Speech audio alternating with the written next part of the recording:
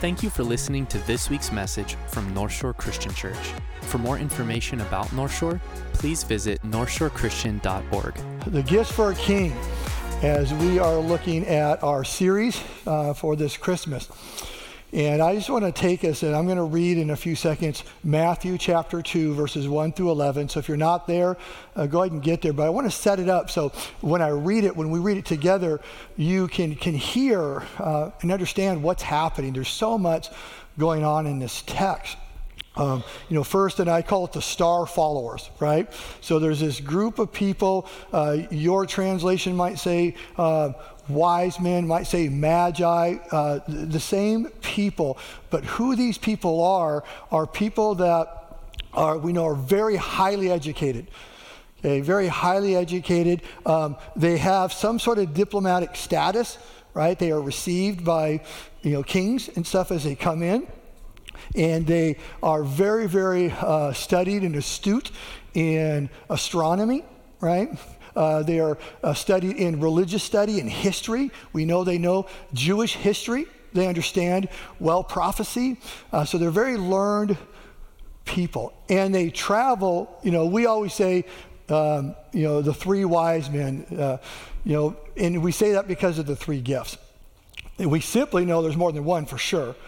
But just looking at what their payload was, they were bringing treasures of high value. We talked about it each week, just the value of the gifts that they were carrying in their treasure. Says they would not have been traveling with just three people. Remember, they are going to go up to Jerusalem. And you've heard a biblical story, the Good Samaritan, right? If you hear about that, we know how dangerous the path up to Jerusalem is. And they took that, and if the gifts they had, with only three of them, would have been in big trouble, right? So more likely not, they had an entourage with them. And this is a picture that depicts what that might look like as they were coming. Now, where'd they come from? It tells us they came from the east. And there's a lot of things in there that points that they came from the Parthian kingdom. And the Parthian kingdom, as you see here, Parthia is a giant kingdom that borders Rome to the east. And it was right basically in the center, and the north of that were what they called the Silk Road. And the trade from China to the west, Rome, came through there. So they are extremely wealthy. More likely how they afforded these gifts that they had, which are so rare and so expensive. But they are very, very wealthy, very powerful, lots of skirmishes with Rome.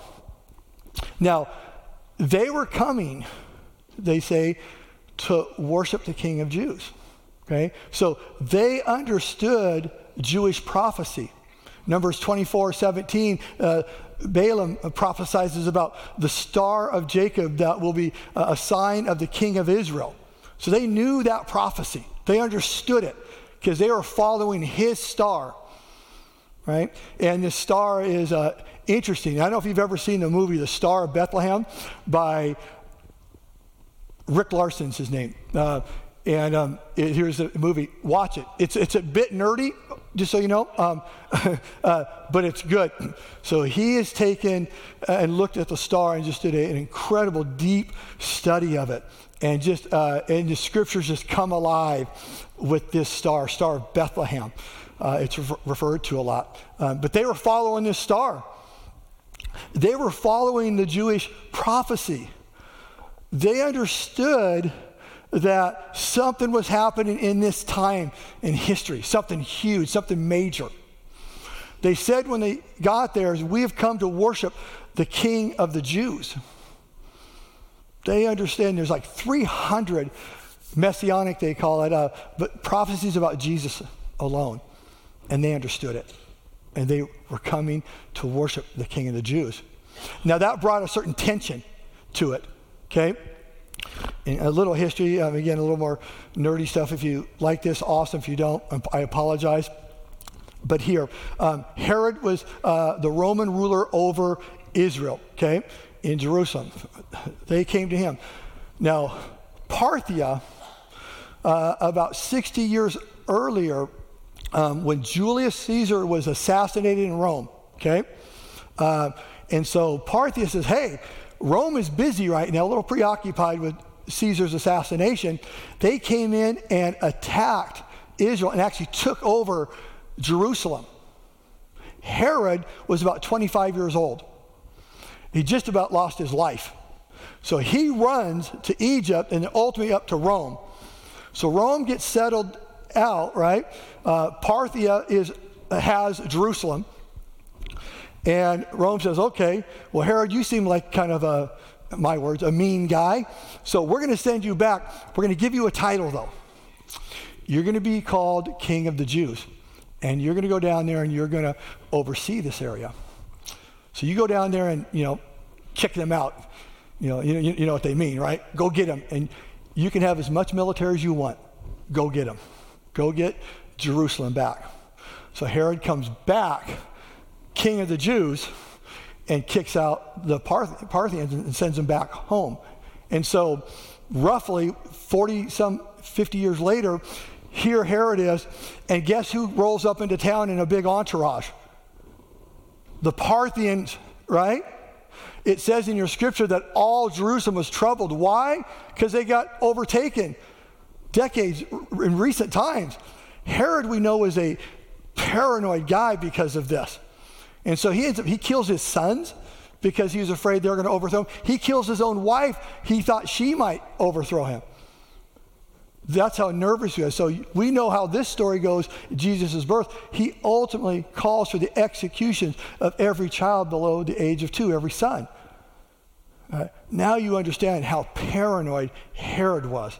And when they said, we have come, and I love this, to worship the one that was born the King of the Jews. Not the one who was given the title by the power, but who God himself bore, right, to be the King of the Jews, the rightful King of the Jews. So why was Herod all worked up? Because of this. There's a lot of tension in this. And they came following this star. Again, you can study the star. And so we're going to read Matthew 2, 1 through 11, and hopefully just understand the tension of what's happening here and the power and the beauty of Scripture and history coming together. So let's read it together. Matthew 2, verses 1 through 11. Now, after Jesus was born in Bethlehem of Judea, in the days of Herod the king, behold, wise men from the east came to Jerusalem, saying, where is he who has been born the King of Jews? For we saw his star when it rose and have come to worship him. When Herod the king heard this, he was troubled, and all Jerusalem with him. And assembling all the chief priests and scribes of the people, he inquired of them where the Christ was to be born. They told him, in Bethlehem of Judea, for so it is least written by the prophets, and you, O Bethlehem, the land of Judah, are by no means least among the rulers of Judah. For from you shall come a ruler who will shepherd my people Israel. Verse 7. Then Herod summoned the wise men secretly and ascertained from them what time the star had appeared. And he sent them to Bethlehem, saying, go and search diligently for the child. And when you have found him, bring me word, and I too may come and worship him. After listening to the king, they went on their way. And I think this is an important thing. They went on their way. You're going to find out they don't listen to him, okay?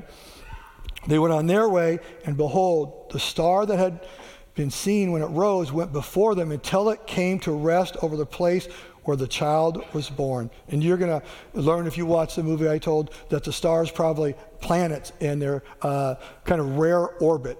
And the perspective of us on Earth, which is a moving target watching these, sometimes these stars look like they stop. So anyway, a phenomenon there.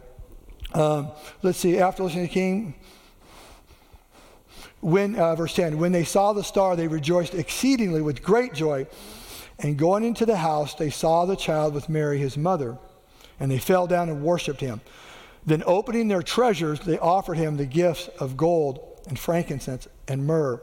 And being warned in a dream not to return to Herod, they departed to their own country by another way. So it's a powerful, powerful story of these wise men, I'll call them, and their travels and what was happening in history, what was happening in our biblical history and prophecy. And so it's just this beautiful, powerful moment that this child was born. And so these gifts that we see given are gifts fit for a king. You know, Damien in the first week talked about gold. You know, gold is what you give a king. Gold has the highest value of the time. You know, and so for us, Damien challenged us. What value? How much do you value God? What are you giving him that's of value from you? And he wasn't talking about gold necessarily, but a value, of deep value. Something that would cost you, sacrifice. And then last week, Pat, both of them did a great job. Pat did an amazing job with frankincense. You know, this resin, this oil, this that you'd burn, and this incense that it talked about Jesus as God, the deity, that this deity is the one that can hear our prayers. God can hear our prayers and answer our prayers. So he is God. And so as we as people go to him because of that this child is God and has provided us access. Pat took us through the tabernacle and the access in prayer and how this frankincense represented that, this incense. Us going to him. And I love this part that he pointed out from Revelation, that it was sweet to him, that our prayers to God are sweet to him, and we get to go to him. And I hope that you are moved by both of we bring what's of worth to him, and then we can go to him personally, and he loves it. He's a good father. Today we're going to look at the third gift that they pulled out of this treasure, and it's called myrrh. And understanding myrrh and frankincense are cousins, if you would, okay? And they are harvested the same way by scratching trees and letting them, the sap kind of bleed and taking that in, letting them solidify, and then using them. The difference of myrrh, it is from trees that are more readily available. Still scarce, still in a really small portion of the region, so they're high value, but they're more readily available. And so there are more uses. So you read through your scriptures and you look at myrrh, you'll see myrrh had more uses. And so what we're going to do is we're going to kind of peel open some of these uses, and so that we can understand more of what the message is. What were these wise men acknowledging when they brought myrrh to Jesus? Now, the first thing that I believe they were acknowledging is that Jesus is our Savior. That Jesus is our Savior. That this is the promised Messiah, the Savior of the world. He has come to the world to save all people, including them. Because remember, these are Gentiles that are bringing these gifts. These aren't Jewish people. They have some Jewish influence, but they're from a Gentile nation and have some Gentile influences. And here they are making a profession by the gift of myrrh that Jesus is their Savior. And they pointed out, as they were acknowledging him as Savior, they pointed out that this child is the anointed one. That this child is the anointed one. Exodus chapter 30, Moses is given charge to establish the tabernacle and things in it. Well, one thing that God told him to do is, I want you to make this recipe. And the main ingredient is going to be myrrh. And it's going to be called anointing oil. And this is it, actually from Israel, okay? When I was there, I got it. So this is primarily myrrh. And I want you to use this oil to anoint everything in the tabernacle, all of the elements. And it will be holy. And whoever touches it will be holy. Then I want you to take this oil and I want you to anoint Aaron, right, as the priest and his sons. The people that I am going to use. Because what holy, if you look at Exodus 30, verse 25, it says, you're going to make this recipe, if you would, and it's going to be my holy anointing oil. And what the word holy means is set apart for divine purposes. When we refer to something as holy, whether it's places, right? Whether it's things or whether it's people, and we say they're holy, it is set apart for a unique divine purpose by God. And so Myrrh, they understood this is for anointing. And they understand the prophecy that there is coming one day an anointed one. Somebody that's going to be anointed for unique work by God. And I want to take you to Daniel chapter 9. Daniel chapter 9 is the centerpiece of biblical prophecy. So some of you are probably super excited that I said Daniel 9. You can't wait. I'm probably going to disappoint you a little bit, okay? Because that's not this message. I'll touch on it. But it's the centerpiece for biblical prophecy. And what it does is it tells us about something that's coming. And I believe these wise men were fully aware of this and why they brought myrrh. So Daniel 9, verses 24 and 25. Listen to this. And I put it in the New Living Translation, trying to help a little bit with some of the math. A period of 70 sets of 7. So 7 in the Bible is the 7 years of Sabbath. Okay? So I know it's crazy. Okay?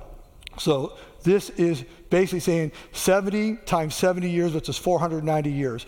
Okay? And this is the prophetic picture. That's why this is the centerpiece of prophecy in the Bible, because it actually gives dates and times, and it has perfect. It's beautiful.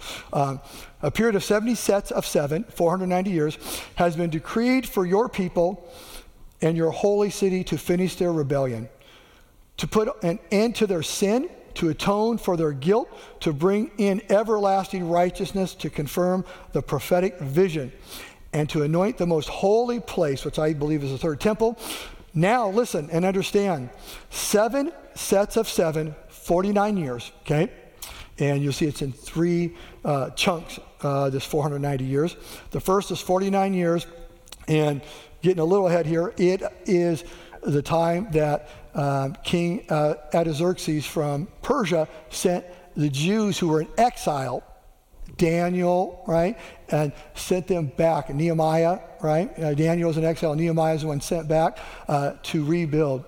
Ezra, the wall and the temple in Jerusalem. So that starts this time frame. So that 49 years is when they're rebuilding, plus 62 sets of 7, 434 years, totaling 483 years, will pass from the time the command is given to rebuild Jerusalem. Nehemiah chapter 2. Listen to this. Until a ruler, the capital anointed one. There's an anointed one coming that will atone for, again, bring everlasting righteousness, put an end to sin, this anointed one. And they knew, these wise men, that was coming. They knew after that 483 years that this anointed would come and deal with the sins of the whole world. And just so you know, from the time in Nehemiah 2 that they were sent to the triumphal entry that we celebrate around Easter, Jesus going into Jerusalem and then ultimately dying for our sins, to the day it measures out. So they understood this prophecy, so they understand this window of time, that it's sometime in this that this is going to happen. He's going to be born in order to go do these things, this anointed one. And other prophecies led to them being ready and understanding when they saw his star, here he comes. And they came to visit him. So they understood that there is an anointed one coming. So did King Herod. Remember in Matthew 2 and I read, they came and they said, we're here to worship the King of the Jews. And it goes on. Did he call him the Christ, the wise men? No, who called him the Christ? Herod. He went to his people, tell me when this Christ is going to be born. He understood what they understood. Now, he didn't study, he didn't know, he wasn't a follower, but he says, okay, they're on, I know what they're on to, and here they are, what they're asking for. And he says, tell me when this Christ was born, or where he's going to be born, because he's setting his plan in motion. So this Christ, what he understood, it's not Jesus' name. Jesus' name is Jesus. It's a title, and it means the anointed one. So Herod says, when is the anointed one going to be born? When is the one that God has set apart for his special purposes to do something only God could do, right? And that is atone for sin and make man right with him. And they did this, and they said, it's going to be in Bethlehem. But he says it's Christ, this anointed one, which means Messiah. He's our Messiah. It means deliverer. So when you hear Jesus Christ, understand these titles that are coming, and they're about his work and what he can do. It's about him being the rescuer. So when these wise men come and offer myrrh, they understand it is an anointing oil to anoint the Holy One. Did they anoint him? No, they're making an acknowledgement. We understand who you are. And here is our tribute to it. We want you to know we get it. We understand who this child is. And this child is our rescuer. This child is our rescuer. We know it. Have you ever been rescued before?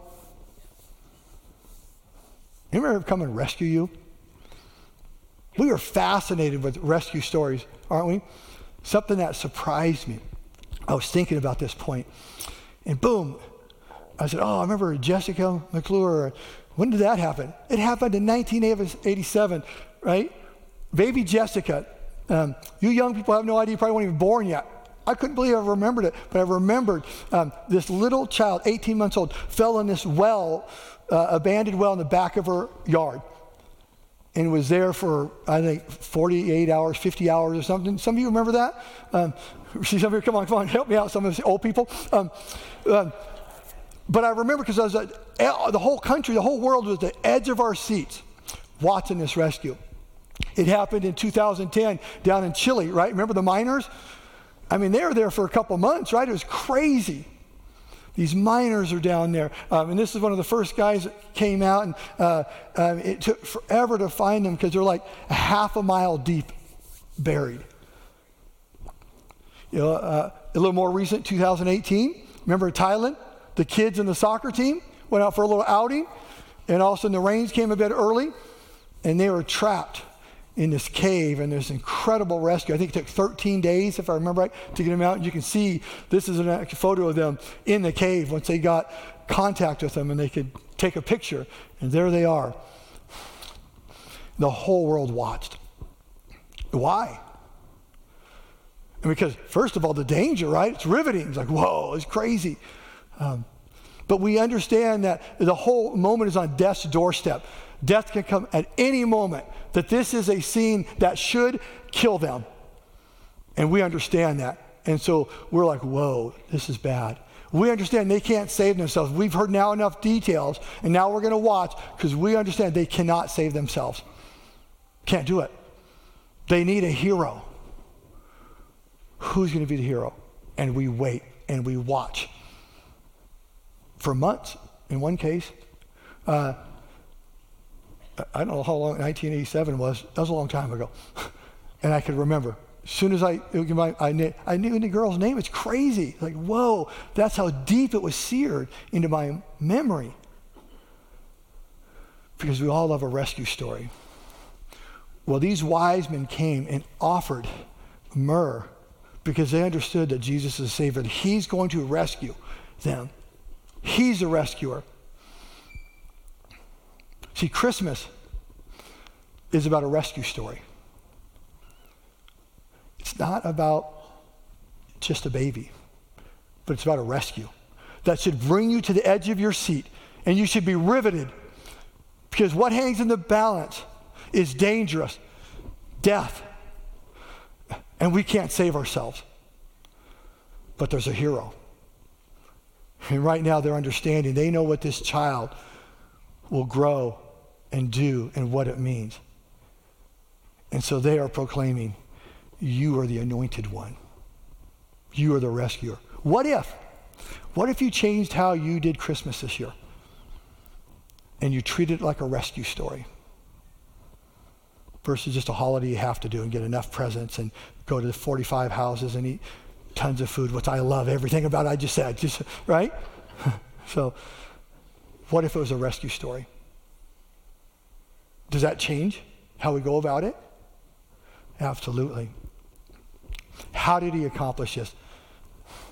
Myrrh also was an embalming oil they used. So they understood that this child was going to be the offered one too, that this child is going to offer himself up, that this child is going to die. You know, where you really see myrrh used as an embalming oil is Nicodemus. When Jesus dies, okay, if you look at John 19, verse 39, what we see this scene, you know, Jesus has a borrowed tomb from Joseph, and they're going to bury him. The Sabbath's coming, so they've got to hurry. And all of a sudden you see Nicodemus show up. And this is nuts, just so you know, this is crazy. He shows up with 75 pounds of myrrh. Now, that is worth $200,000 today, just to put it into perspective. Okay? $200,000 worth of myrrh he shows up with. And he comes up because, see, these wise men understood that this child is going to die, and myrrh represents embalming, and they get it, say, we know, child, where this goes. And we're acknowledging this. We understand it. Nicodemus, when Jesus died, he says, I remember what you said. I remember what you said. That you're going to die and you're going to rise again. And so he came with her. Why so much myrrh? It is over double of what any dignitary got in those days. 4 times what a common burial would have. And how they'd use myrrh is they'd use it in different forms. As a cream, they'd wipe it on the body, then they'd get the burial cloth, and they'd wrap the body, and they'd put myrrh all around them. I'm wondering, it's one of those studies I didn't quite, like, what do they do with it all?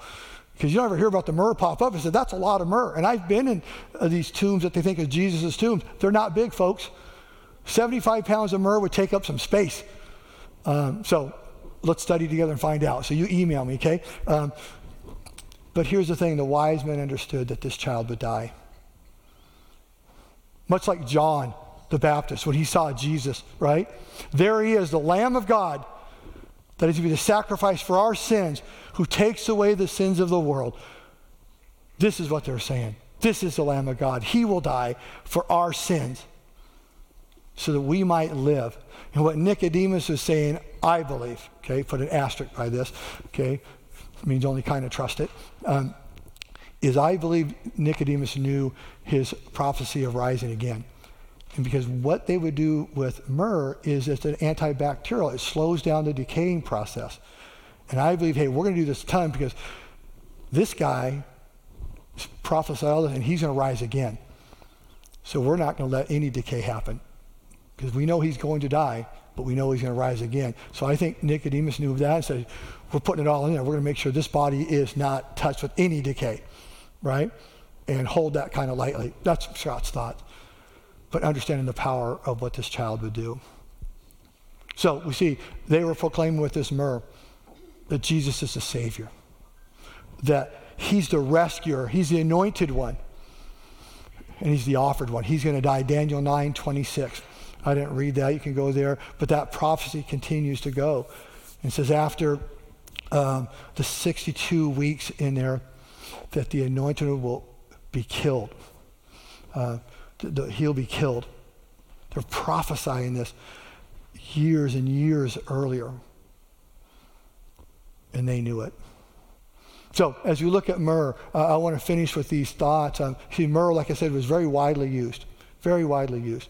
And so I believe another thing that they were making a statement with this myrrh is that myrrh was a part of sustaining, that this child, Jesus is going to sustain us in our journey here on earth as we wait to be with him in heaven and our salvation worked out. Hebrews 12, and you can, if you're going to read later, look at 11, chapter 11 and 12. It's all about faith, about the faith journey. Those who walked in faith, that we were called to walk in faith and walked out. And then it talks about Hebrews 12 too, that Jesus is the author, the originator, the pioneer. It depends what your translation says, lots of different things, but it means he started it, right?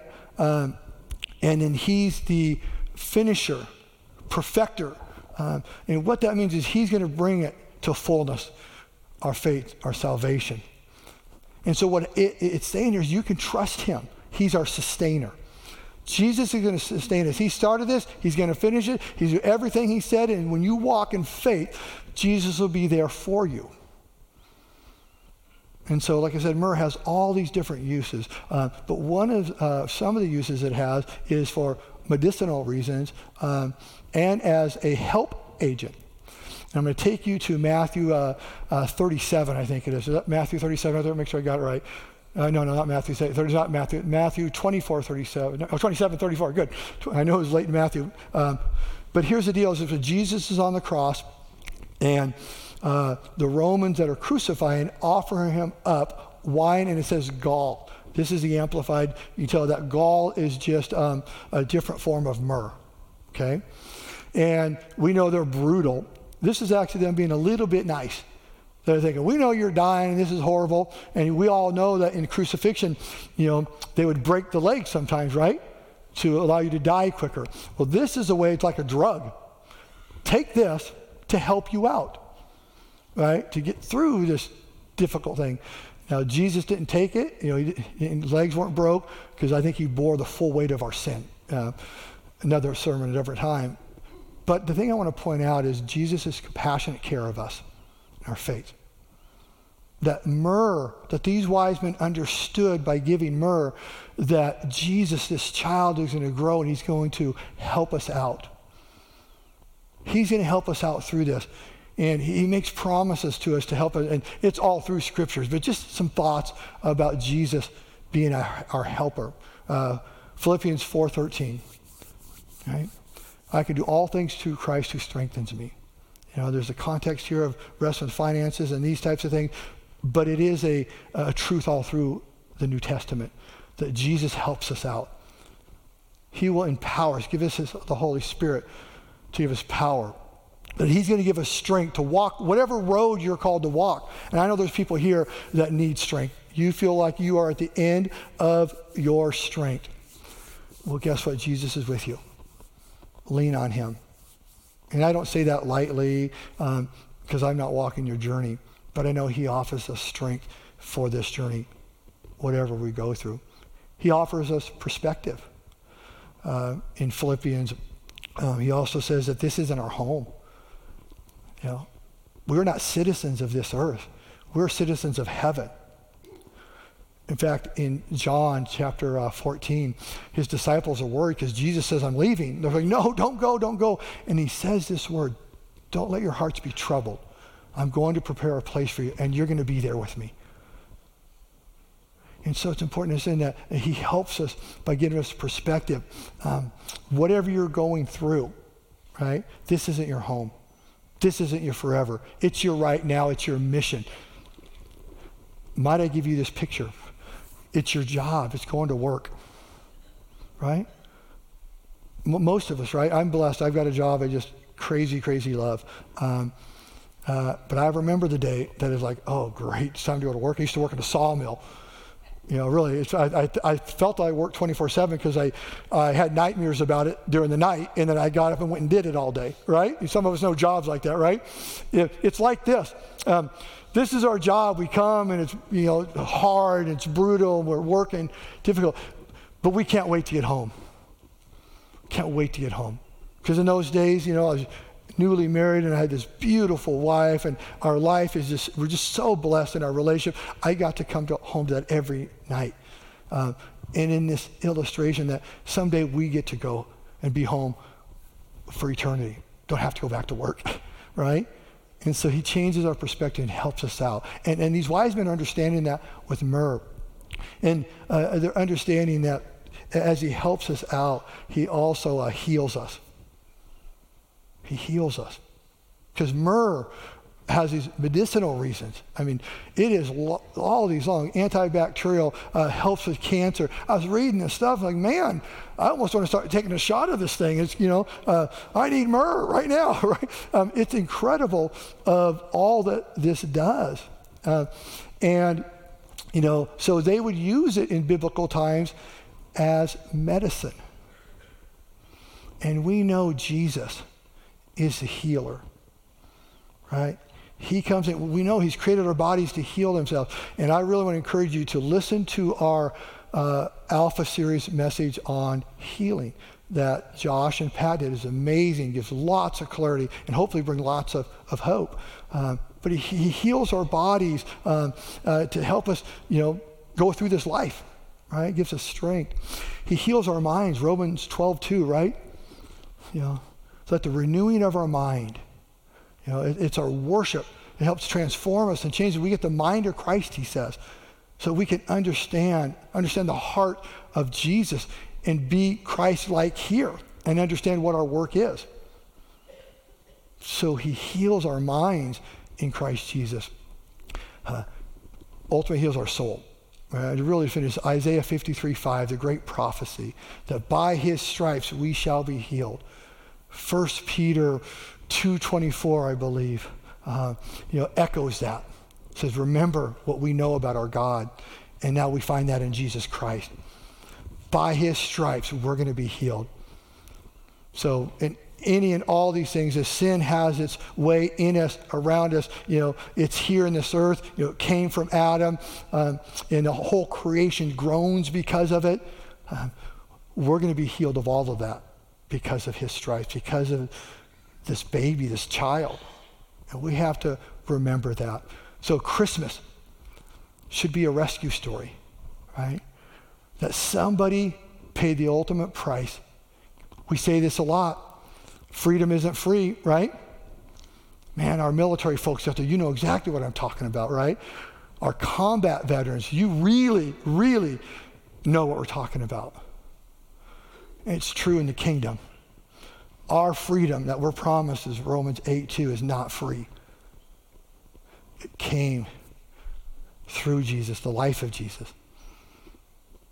But the great thing about that, the life of Jesus came through that as well. And he's going to help us through this. He's going to give us strength. He's going to give us perspective. He's going to heal us, our minds, our bodies, and we're ultimately going to be healed and with him forever. When we say as Christians, they're in a better place, it's become kind of this trivial statement, hasn't it? But we don't say it trivially, do we? We say it from deep conviction that there's a home that's not here. And Christmas reminds us of all this. That's why the wise men brought this. They were acknowledging hope. So as we look at our next steps and what we do, I want us to acknowledge what the wise men were acknowledging. Just kind of this overarching acknowledgement. When they came in, this third gift, because the whole thing was prophecy that inspired more prophecy. And I used this phrase with the teaching team. I think you can't say it, but I'm going to say it anyway. It's the most prophetic. I don't even think that's a real thing. The most prophetic gift of all of them. And what it's saying is, we understand what you're going to do. We are so honored by you. We are so blessed. We understand that we get to have access to you, but we understand the cost. Child, you're the rescuer. And you're going to help out. Our hope is in you and you alone. Right? This week, it was last week, someone came up to me and said, hey, Scott, hadn't been around a while, I have this gift for you. It wasn't even a Christmas gift, I think it was that long. And they handed me this little bag of goodies, if you would. Thank you, and you talk. And so we're driving down the road later, Sandy and I, and we're talking about this message, processing it. And she goes, hey, opens the gift. And it was this, one of these essential oils. Some of you know who probably gave it to me, right? We have some our oils people out there. And it's called Hope. And so Sandy looks at it, has to borrow my reading glasses. I'll put that in there. She goes, whoa, look, I'm not sure this is even good. She goes, look at this. Well, so gives me glasses, and I'm driving. You know what the number one ingredient is? Myrrh. Myrrh. And so I looked at the essential oil, and I just understood, and they're saying, hey, what it does is intended to, in times of great tribulations and trial, to bring you calm, bring you peace, bring you joy, right? And as I was reading this, that's cool. And I understand that myrrh, represent that, maybe some short-term thing that'll do that. But I know there's a child that was given to us, that was his purpose. to bring hope to us, to help us through dark times, difficult times, to draw alongside us, to bring us calm, so that we can be a light to the world. People would look and wonder, how can you love like that? How can you have peace like that? It's different. It's not normal. It's out of this world. It's supernatural. It's divine. Only through this child and what he will do. So I want to encourage us, as we're going to sing, I'm going to read a couple of verses, and the band will take us through this, as we just think about the hope that is being acknowledged here. Romans 15:13 says this: "May the God of hope fill you with all joy and peace in believing, so that by the power of the Holy Spirit you may abound in hope." And that whole section, what it's talking, our belief is in Jesus Christ and the work that he is here to do. And when we do that, when we put our faith in this, we can have this hope that transcends all understanding in this world. So if you are here today, if you're online and you don't know that hope, you don't know a hope that lets you sleep at night, that lets you walk through, even if the road you're walking is difficult, but you know there's something greater at work, and there's a future promise that you have confidence in. If you don't know that life, it starts with understanding this child, understanding what he would grow to do, and that was to go to the cross to die for our sins, right? To forgive us the sins so we can be in fellowship and relationship with him, that we can have access to him now and forever. And then he went to the grave and defeated the grave so that we would know that we will have victory over death. Death does not have a grip over us as followers of Jesus. That is hope. And I think this world is desperate for understanding that hope again. That's what Christmas is. Now, 1 Peter 1:3 says this: "Blessed be the God and Father of our Lord Jesus Christ. According to his great mercy, he has caused us to be born again to what? A living hope through the resurrection of Jesus Christ from the dead." So this hope is alive and real.